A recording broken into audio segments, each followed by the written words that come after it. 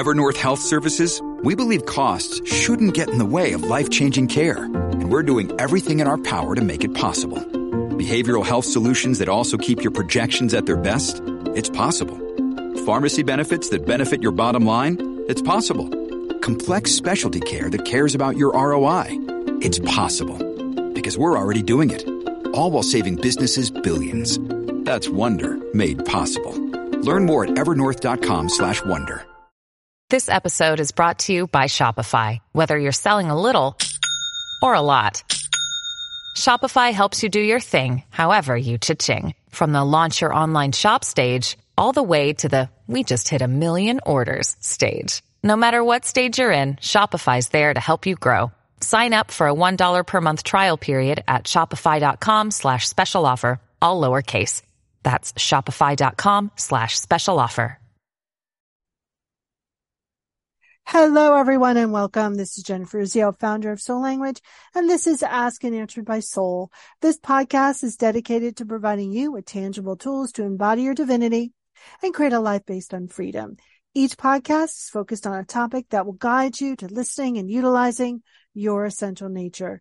During each show, I ask an expert 3 key questions so you can understand that you're not alone on this journey and that your soul is the key to forming a life full of abundance, purpose, and passion.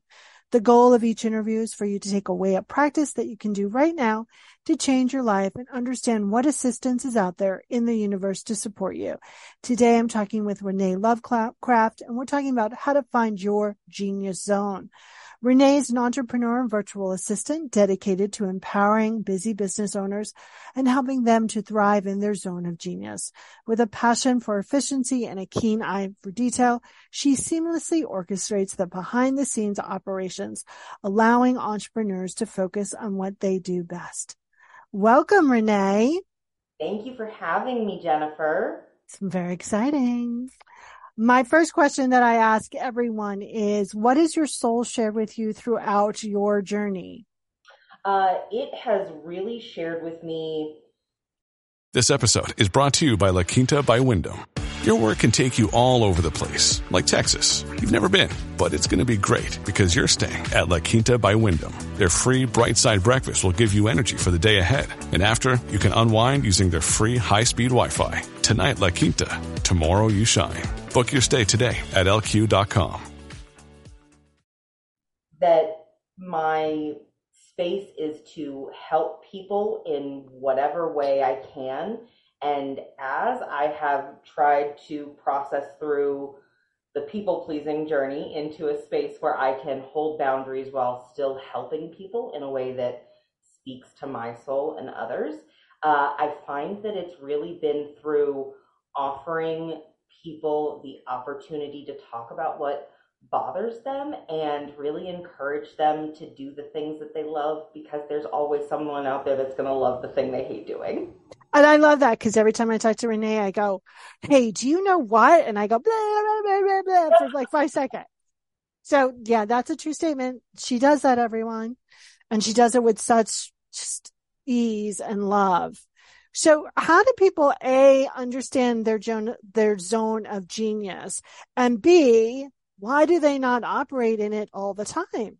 Yeah, so one, people not understanding their zone of genius, I personally think is very much due to the society we live in.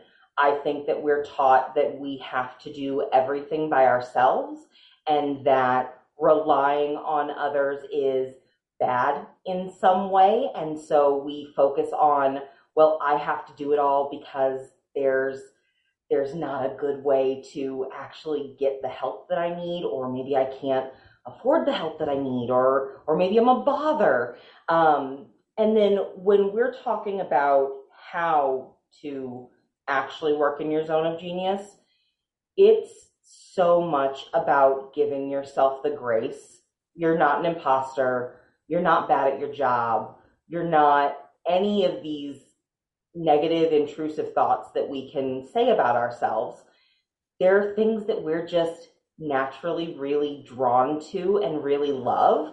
And so much of the time I see, especially with entrepreneurs and business owners, is that they know what they love, but they have to wear so many hats, and it pulls them further and further out of their zone of genius until they're dysregulated and they're frustrated and they don't know what to do next to get where they want to go and to get back to loving what they're doing. Love that. When people are operating in their zone of genius, how does that feel? And what results does that create in their life? Oh, that's such a good question. So it feels really affirming. It feels very supportive. It feels like you're getting back to being a kid on summer break and you're just excited to go into every day because there's some new cool thing you get to focus on. What I see results-wise when someone gets back to their zone of genius is they have so much creativity. I think every business owner has to come from a place of creativity, and to see that come back when someone gets excited to get some of these silly things that they just thought they had to do off of their plate, when it turns out you can totally teach someone how to do the thing just the way you need it to be done. And to see their creativity and their excitement and their like spark for life and their spark for business come back. Not only do we see that people start making more money, but we see that their business starts filling them up and feeding them again rather than draining them. Yeah. They don't make war with their business. They fall in love with it again. And I think so often, especially, when you're at that 7-year itch kind of thing, you're like, okay, I've done this before. Why am I not going where I want to go? What's the next step? Right. And I also think that, sometimes people are sold in that they have to have huge teams in order to succeed. You really don't. You just need one person who has a huge team, or you need a couple key players, right? But you shouldn't be doing those things that really make you cry or that you're not good at. Yes. And honestly, something that I say a lot is, if you're doing a thing that you hate and it's not actively making you money in your business, you're losing money if you are not paying someone else who loves to do it to let them do it. Beautifully said. So what big questions have you been asking yourself lately?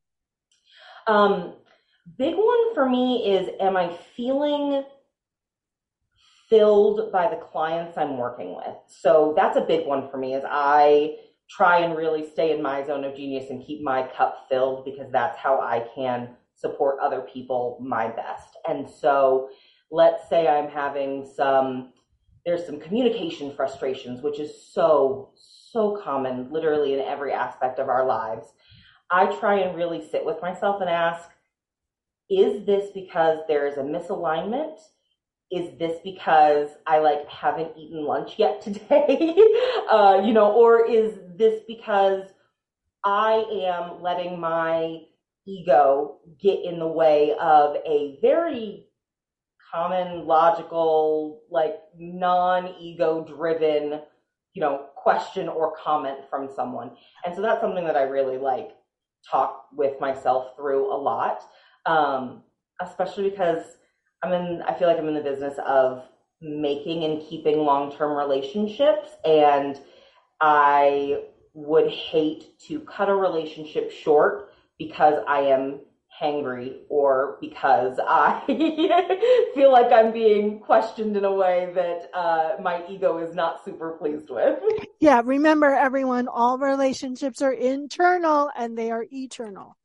So what you're putting into the relationship field is probably has to do with you more about you than about them. So where, I often hear from clients, I need a virtual assistant, but I don't know I don't know what to tell them what to do. And once I get one, I don't know what to do. There's some real serious freak out about hiring people to help you now. Side note, everyone, if you're having a freak out, it's because you really don't feel safe being vulnerable and you're not really happy receiving support, or you're scared to, that's what you work on internally. But from your point, Renee, how can Like, how can you support that? I don't know what to do with my virtual assistant, or I don't know how to find a virtual assistant. Trauma. And you know what? That trauma is so true in this instance. One, this is so super duper common. I tend to get a ton of people that go, I know I need help, but I have no idea how to list out the tasks that I need help with. That is so overwhelming when I already have a million other things to do. So what I personally do and what I really recommend when someone has come to talk to me is, one, you're having a conversation about what frustrates you. You do not need to come to the table with a list of tasks and a how-to of each task.